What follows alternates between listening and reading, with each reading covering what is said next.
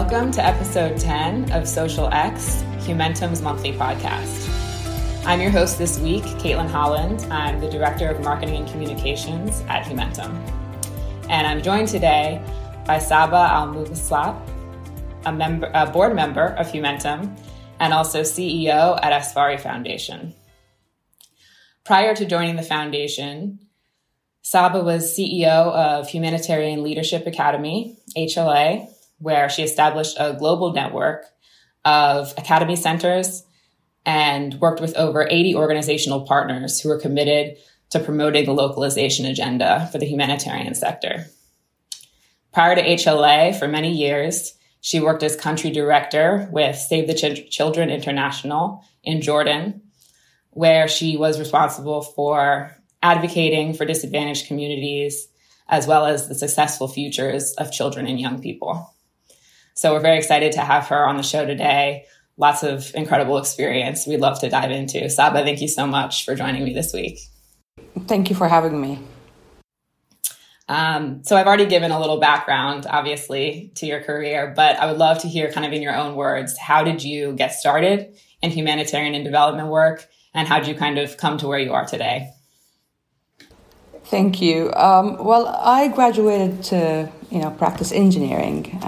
That was my fascination, physics and maths. In my head, these were the subjects that would never tell a lie. And then when I started doing a little bit of that, I realized that, machines can be easily fixed, but it's people that we have to work on. Because if we get people to grasp the knowledge and have access to the learning they need, then every machine around the world can be fixed. I come from a region that was always troubled with conflict, originally from Jordan, and Jordan was always the safe havens for all refugees from around the region, from West Bank, Gaza, from Lebanon, from Syria, from Iraq. So we were always faced with those challenges day in, day out. And for a country that is quite poor when it comes to its natural resources, it was quite a burden to find a way to include refugees in the national responsibility to keeping people living a decent life. And that really just fascinated me. How can we coexist with all the conflict that we have and the limited resources? And how can we make sure that human beings are not the victims of their circumstances, particularly when those circumstances are not of their choice? And it was then that I decided that, engineering can be done by others, but this is my fascination. And I went on doing this type of work for almost 25 years now, and I'm still enjoying it. That's incredible. Yes, it's so interesting to hear what people studied who ended up in development work, because it's such a wide range of backgrounds. So you mentioned you're from an area that's always had lots of conflict and some crises, and you've also worked in that area and other areas with lots of conflict and crisis.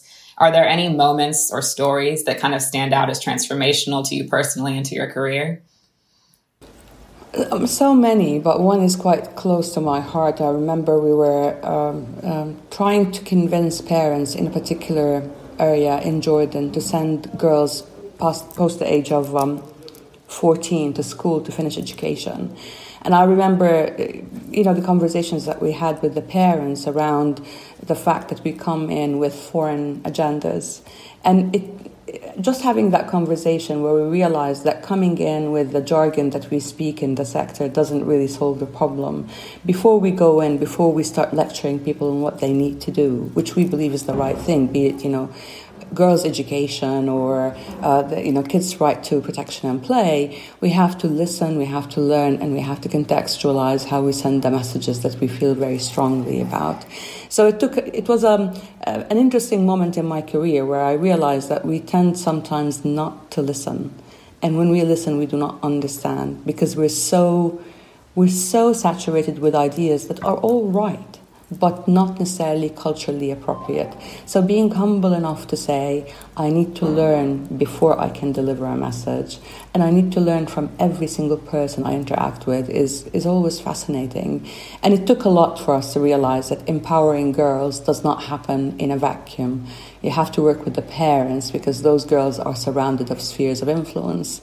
So you can't plan, or you cannot change people's lives in projects. That any change you advocate for has to be comprehensive and has to be inclusive. Otherwise, it won't last long. Right. And also, it sounds like projects that are designed outside of the cultural context by people who don't live there, right? That's when you start to get into that kind of trouble. So that'll play right into some of the localization stuff I'd love to talk to you about too. But before we get into that, your focus on stability and security for kind of young people and girls has been a major one throughout your career. And while there's so many things to focus on in humanitarian work, why is this specific cause near and dear to your heart? When it comes to girls in particular, I mean, I have a weak spot for them because I always believe that they're the most vulnerable in any context, particularly in a context where there's a lot of conservatism. There's a norm that is acceptable when it comes to girls not finishing their school or not, going to school at all. So you find yourself having to fight against social norms, and I'm not generalizing here. These are particular pockets in every culture where people are very conservative, but I genuinely believe we are as strong as the weakest link in the chain. So until these girls are empowered enough, the generations to come won't be free to think independently and to decide what life they want to live. And we tend to always intervene post the fact. We react to things. We do not act, or sometimes you proactively decide that this is the kind of change we want to see, and that's how you go about it. So for me, girls were always the weakest link, and I genuinely believe that we are just as strong as the weakest link. So working with them is critical if we are to build strong societies. The other bit is really seeing or being deployed to so many war zones and seeing the number of men that get lost as a result of war, and the number of women who are left behind, so vulnerable, undereducated, underskilled, cannot generate income to sustain their lives and send their kids to school. That is heartbreaking. So you start believing that if you really want a better tomorrow, you have to invest in today. Education cannot wait, and it breaks my heart. In all our regional responses to the different emergencies that happened in this region, education was always underfunded, as if it's a luxury for a refugee to be educated. But if you really want to stabilize an area of conflict and bring people to have a dialogue instead of shooting, bullets at each other, you have to educate them. So stability does not happen without education, because that will lead to productive dialogue, productive discussions that can lead to a solution that can become sustainable. So for me, yes, I talk about stability a lot, but in the heart of everything comes education, really. Yeah, and I guess that makes sense as you then evolved to being the CEO of HLA, where education was the primary focus, right, of those academy centers. Where was the intersection of education and the localization agenda when you worked with HLA? So it was a practical translation or operationalization of localization in its most practical sense, because the whole idea was democratizing access to quality learning and knowledge. And one of the things that we were quite keen on is to make sure that knowledge does not travel only from the global north to the global south, because we have the tendency of translating rather than contextualizing knowledge as it's being formed in Geneva or London or DC. But the actual learnings happen on the ground. From my experience being deployed to very tough places around the Middle East region, you start realizing that learning happens as a result of necessity. It becomes a survival thing. If you really want to survive, you have to learn how to work with the very limited resources and make your life better. So there's a lot of learning that goes undocumented and it just gets forgotten. And that breaks my heart. I mean, what can we do to ensure that the local to global is just as valued and recognized as the global to local?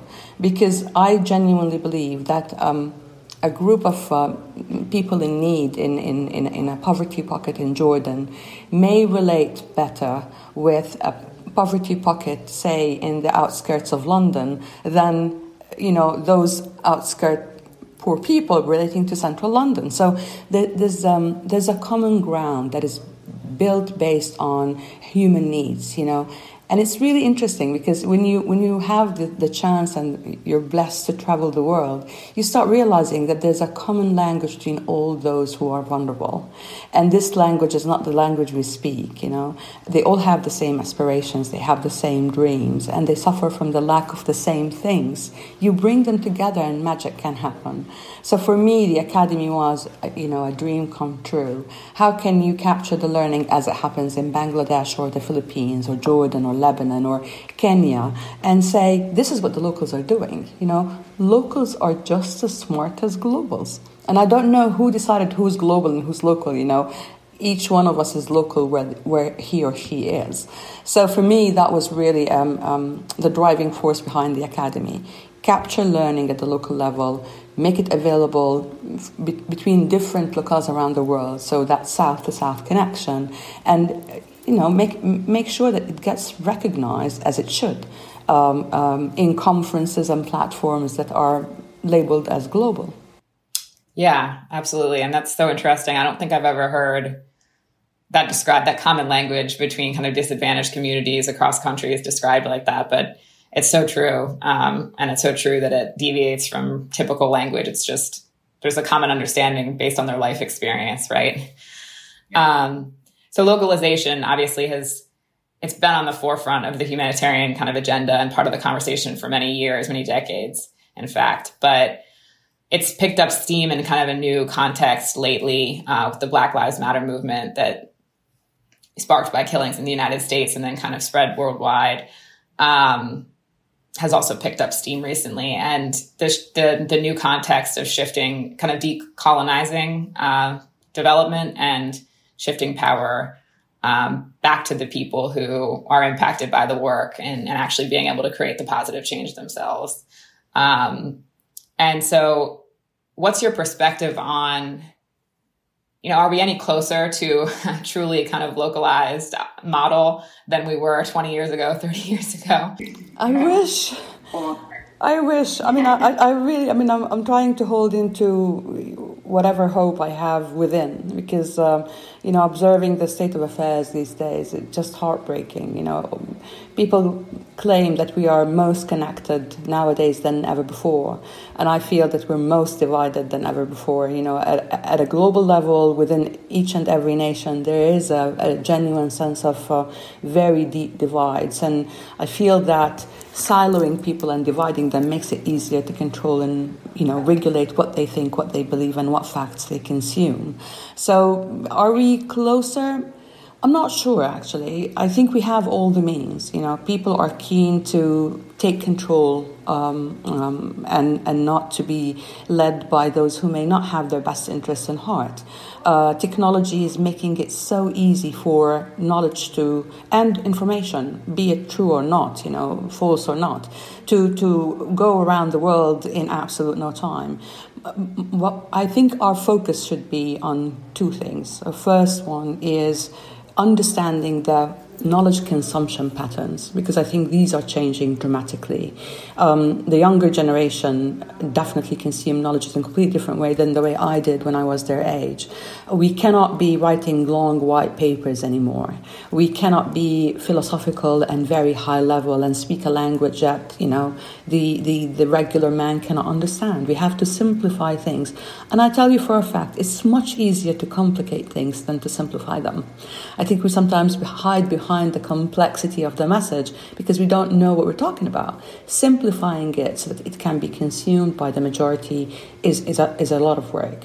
The second is really helping people or educating people to interrogate the information that comes their way. I mean, it's enough to spend half an hour on Facebook to be completely deluded and to lose track and to get so overwhelmed and confused to the point where you say, you know what, I don't want to engage anymore. And that's my fear, that some people, because of their inability to deal with the massive flood of data and knowledge, they are going back into their inner selves. They don't want to engage. And these two lead to individuals losing faith in the fact that they can change their reality. And if that And that's the worst thing that can happen to us as a human race. If you lose faith that you are an active agent of change, you become very passive. And that is exactly what it takes for the worst thing to happen. It takes enough people who are passive, do not say no, do not have an opinion, do not vote, for instance, for the worst to happen. So what can we do? How can we better understand knowledge consumption patterns, particularly for the younger generation, and better utilization of data flow and the selectivity of what you consume when you are, sitting in front of your screen or holding your smartphone and just flipping through and getting, bombarded by bits of news that you have no way of validating. So we need to be smarter. And with we, I say those of us who, for lack of a better word, think that they are the source of knowledge, Are we doing it the right way? Are we sharing the right type of knowledge? Are we sharing it the right way? And are we giving enough evidence to support the knowledge and make it, consumable? The other thing that I fear a lot is the rigidness in the messages we tend to share with each other these days. That until we manage to humanize the message and humanize the acts of localization, it'll be another operational, matrix with some KPIs, and it'll be projectized. Localization cannot be projectized. And with that comes my second question to you. Are we ready as, large global organizations to change our business models? Because if we are truly supportive of localization, then we cannot continue to work the way we do. We have to do some serious reviews, organizational reviews to how we operate, how we partner, how we plan, how we design programs. That cannot be done in London or DC. We have to be working with people on the ground. So many challenges, but look, there's hope. We're not giving up on that. Right. Yeah, it seems like there's so many long-standing ways of working and communicating that don't necessarily play well in the current context, especially just in the last year or two. Which is crazy that it's changed that much just in 2020 alone. But we all know 2020 has been a game changer of a year. So, yeah, it's really interesting to think about and complicated. But you mentioned kind of engagement and connecting people and resources and some of the more tactical stuff that is needed and skills that are needed to be able to do this well. You have a lot of experience, it seems, in your background with connecting organizations and people. You coordinated 45 different organizations on the Syrian response. And then, of course, all the partner organizations you worked with through the Humanitarian Leadership Academy. That seems to me to be a skill that people struggle with, just community engagement and mobilization and connecting those other organizations to each other. Do you have any tips kind of on how to do that best, or how it worked for you and the ways you've done it? I have few, and I lost some friends because of those few tips. I think it matters a lot that we, as leaders and workforces within organizations, learn from the get-go that it is not about the visibility of the logo. It is about the sustainability of the impact. So it doesn't matter who gets the credit. What really matters is the collective act and its ability to create an impact that lasts beyond the logo in a country. I worked with an organization, a partner organization, a long time ago, and I remember them celebrating being in a country for 30 years in the Middle East, and they were a global organization. And I could not hold back. I said, this works. This isn't a positive thing. To be there for 30 years means that you work so hard to sustain the dependence of people on you. You sustained your business model, but you did not transfer knowledge. You did not establish a local version of you. You did not sustain your impact. And I think how we view success needs to be challenged and needs to be changed. And so that's one. The second is the power of the collective. Look, be it with Save the Children during the Syria response or the Academy, or now, working with the Asfari Foundation, if there is an idea that I genuinely believe in, that I try to invite to the table all those who equally believe in it and can complement it so that we collectively can implement it in its best way. Because none of us know it all. And it's really, it takes a little bit of humbleness from us, those who are referred to as leaders, to come to the table and say, I know what I know what I don't know, and I don't know what I don't know. And that's why I invite others. We collaborate in a meaningful, true way. We pool the resources because the world doesn't have endless financial resources. And I tell you, there's a genuine sense of fatigue. So how can we pull our act together, be it financially or technically, and partner with those who are going to last way more than we do in their own countries and communities, and make sure that we plant the seeds, we finance the change, because it's critical to understand that change doesn't happen by itself. It has to be financed. And then we create an exit model, an exit plan, and make sure that, be it the community or the society, have enough knowledge, able to mobilize resources, and to sustain impact beyond the project or our presence in any particular country. So when you say, I always say it to my colleagues, when you say collaboration, you have to mean it. And you have to understand that with collaboration, a little bit of your organizational ego should be let go of. Otherwise, you won't succeed. So it takes, it takes a little bit of, putting Einstein's equation into practice. Ego equals 1 over knowledge. The more we know, the humbler we become, and our egos shrink. And it's just then that we can really partner in a meaningful way and collaborate to sustain change beyond our logos and organizational names and egos and, recognitions that are celebrated in a way that does not necessarily mean we've succeeded.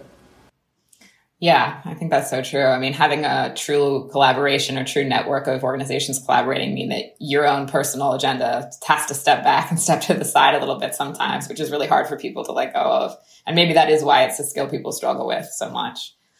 Well, while you're dispelling some advice, I hate to bring the conversation around to COVID-19, but obviously it had to come up at some point.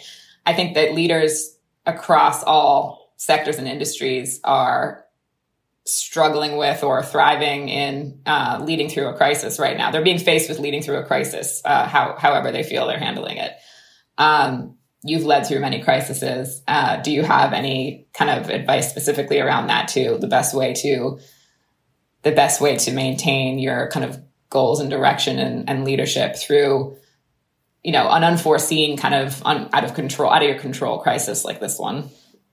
Yeah, in short-term emergencies, we tend to react as we act. And that by itself means that you will have your share of mistakes and lessons learned and what have you. But you know that there's a window of 6 months to save as many lives as possible. Right. With COVID-19, despite all the pain that comes with it, but it's not going anywhere anytime soon.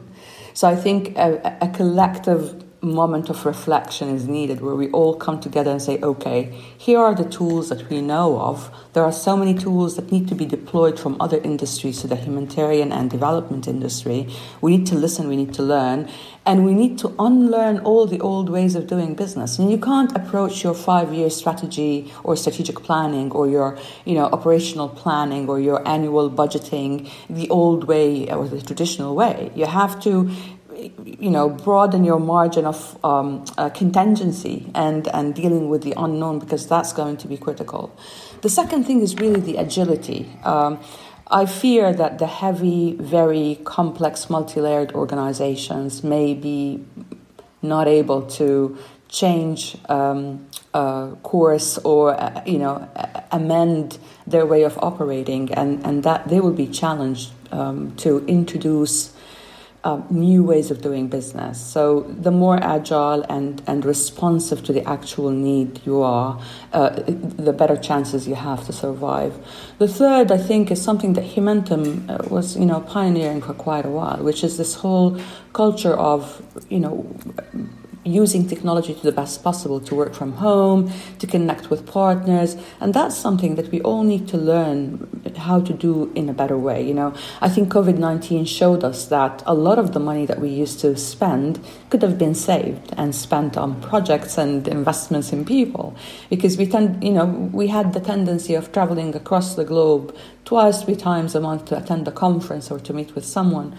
Why on earth would we do that anymore?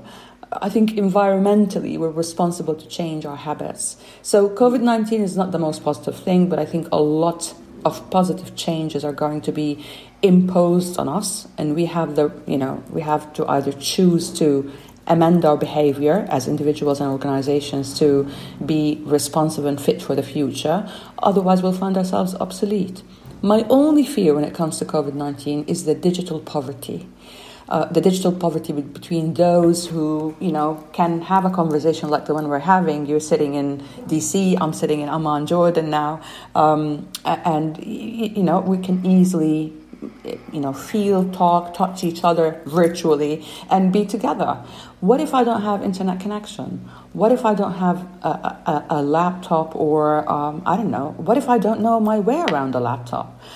So that digital poverty may be another thing that needs to be strongly introduced into the narrative of people who work in development and humanitarian sectors, because it cannot be ignored. I think that in the very soon future, we'll see that the differences between societies or nations or even communities within the same society is going to be defined by accessibility to technology and savviness, digital literacy.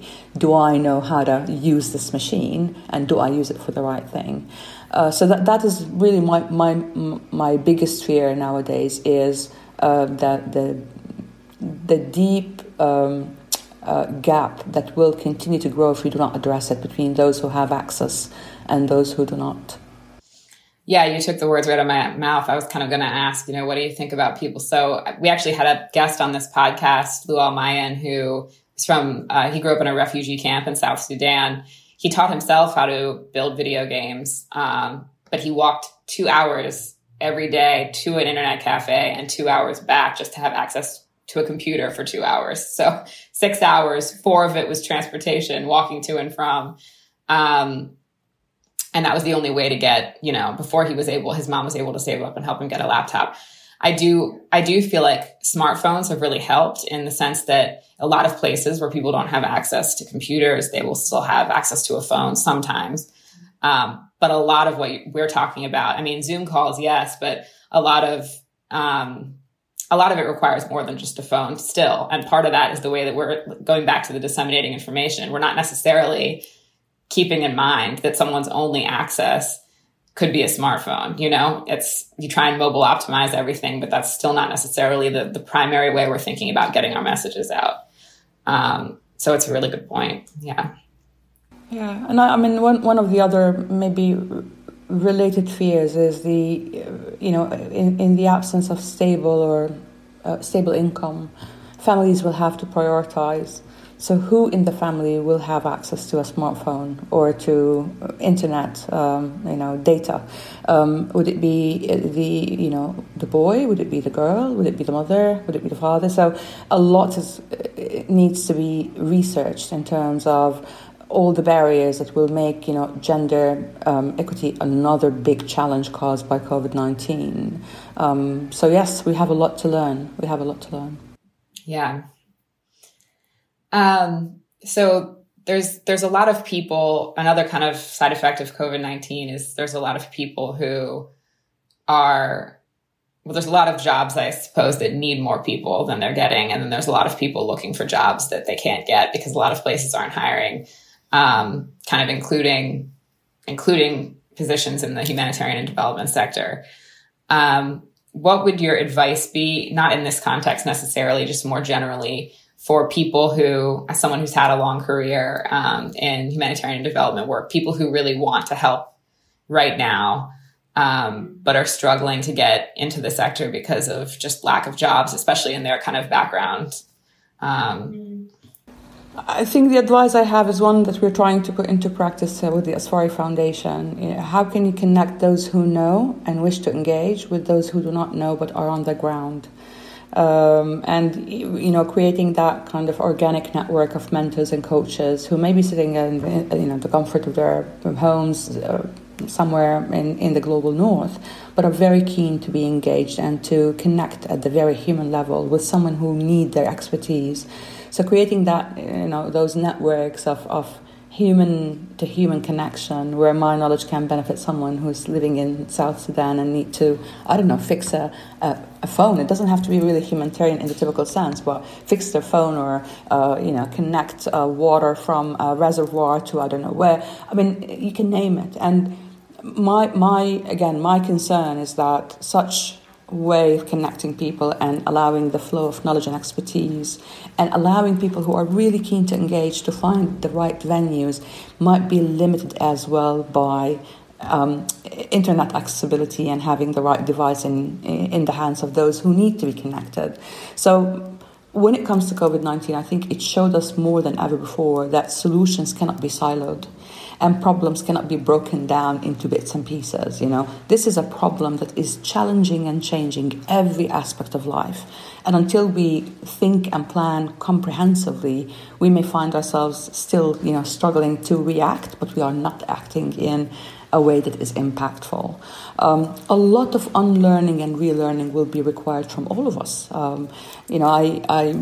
I had to beg my son, who is studying virtual reality and gamification, to teach me how to interact in the virtual world. I was like, yes, I have 20 whatever years of experience, but I don't have this knowledge. It's the young generation who have that knowledge. So to have, the younger generation mentoring the ones of us who claim to be of experience so that you can cross-fertilize the up-to-date technological and digital knowledge with the historical kind of experience and expertise that was built over tens of years is going to be very crucial as well.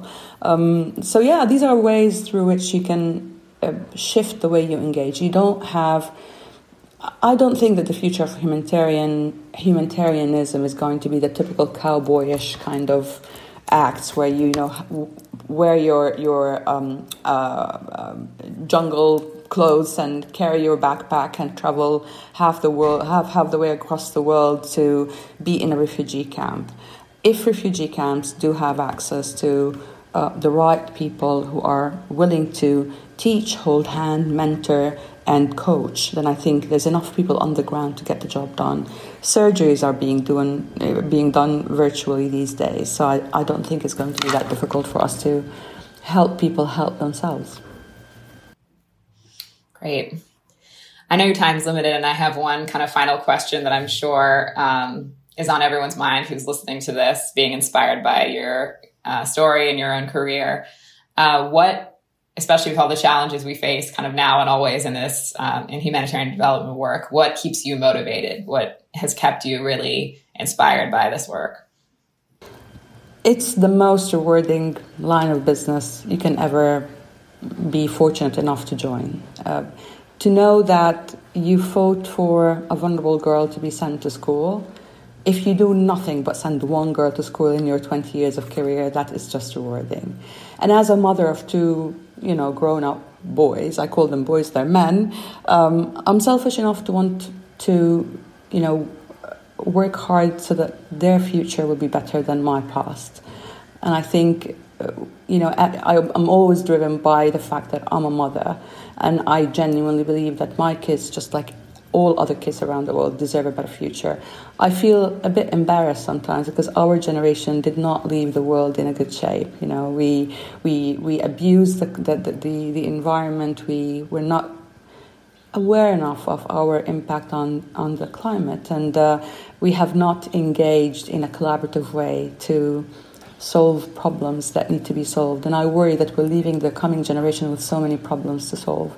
So it's a sense of duty, a bit of selfishness, being a mother, and the reward you get. I mean, the smile on the face of a child that, find a dry tent to stay in after walking for weeks trying to escape the war in his or her village and crossing to a place that you call safe haven is just priceless.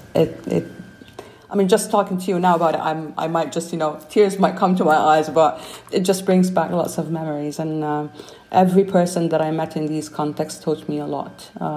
They are a living example of resilience, and their love to life is always inspiring. So you go to those places and you leave much more knowledgeable than when you go, because if you allow yourself to learn from these people, they have a lot to offer.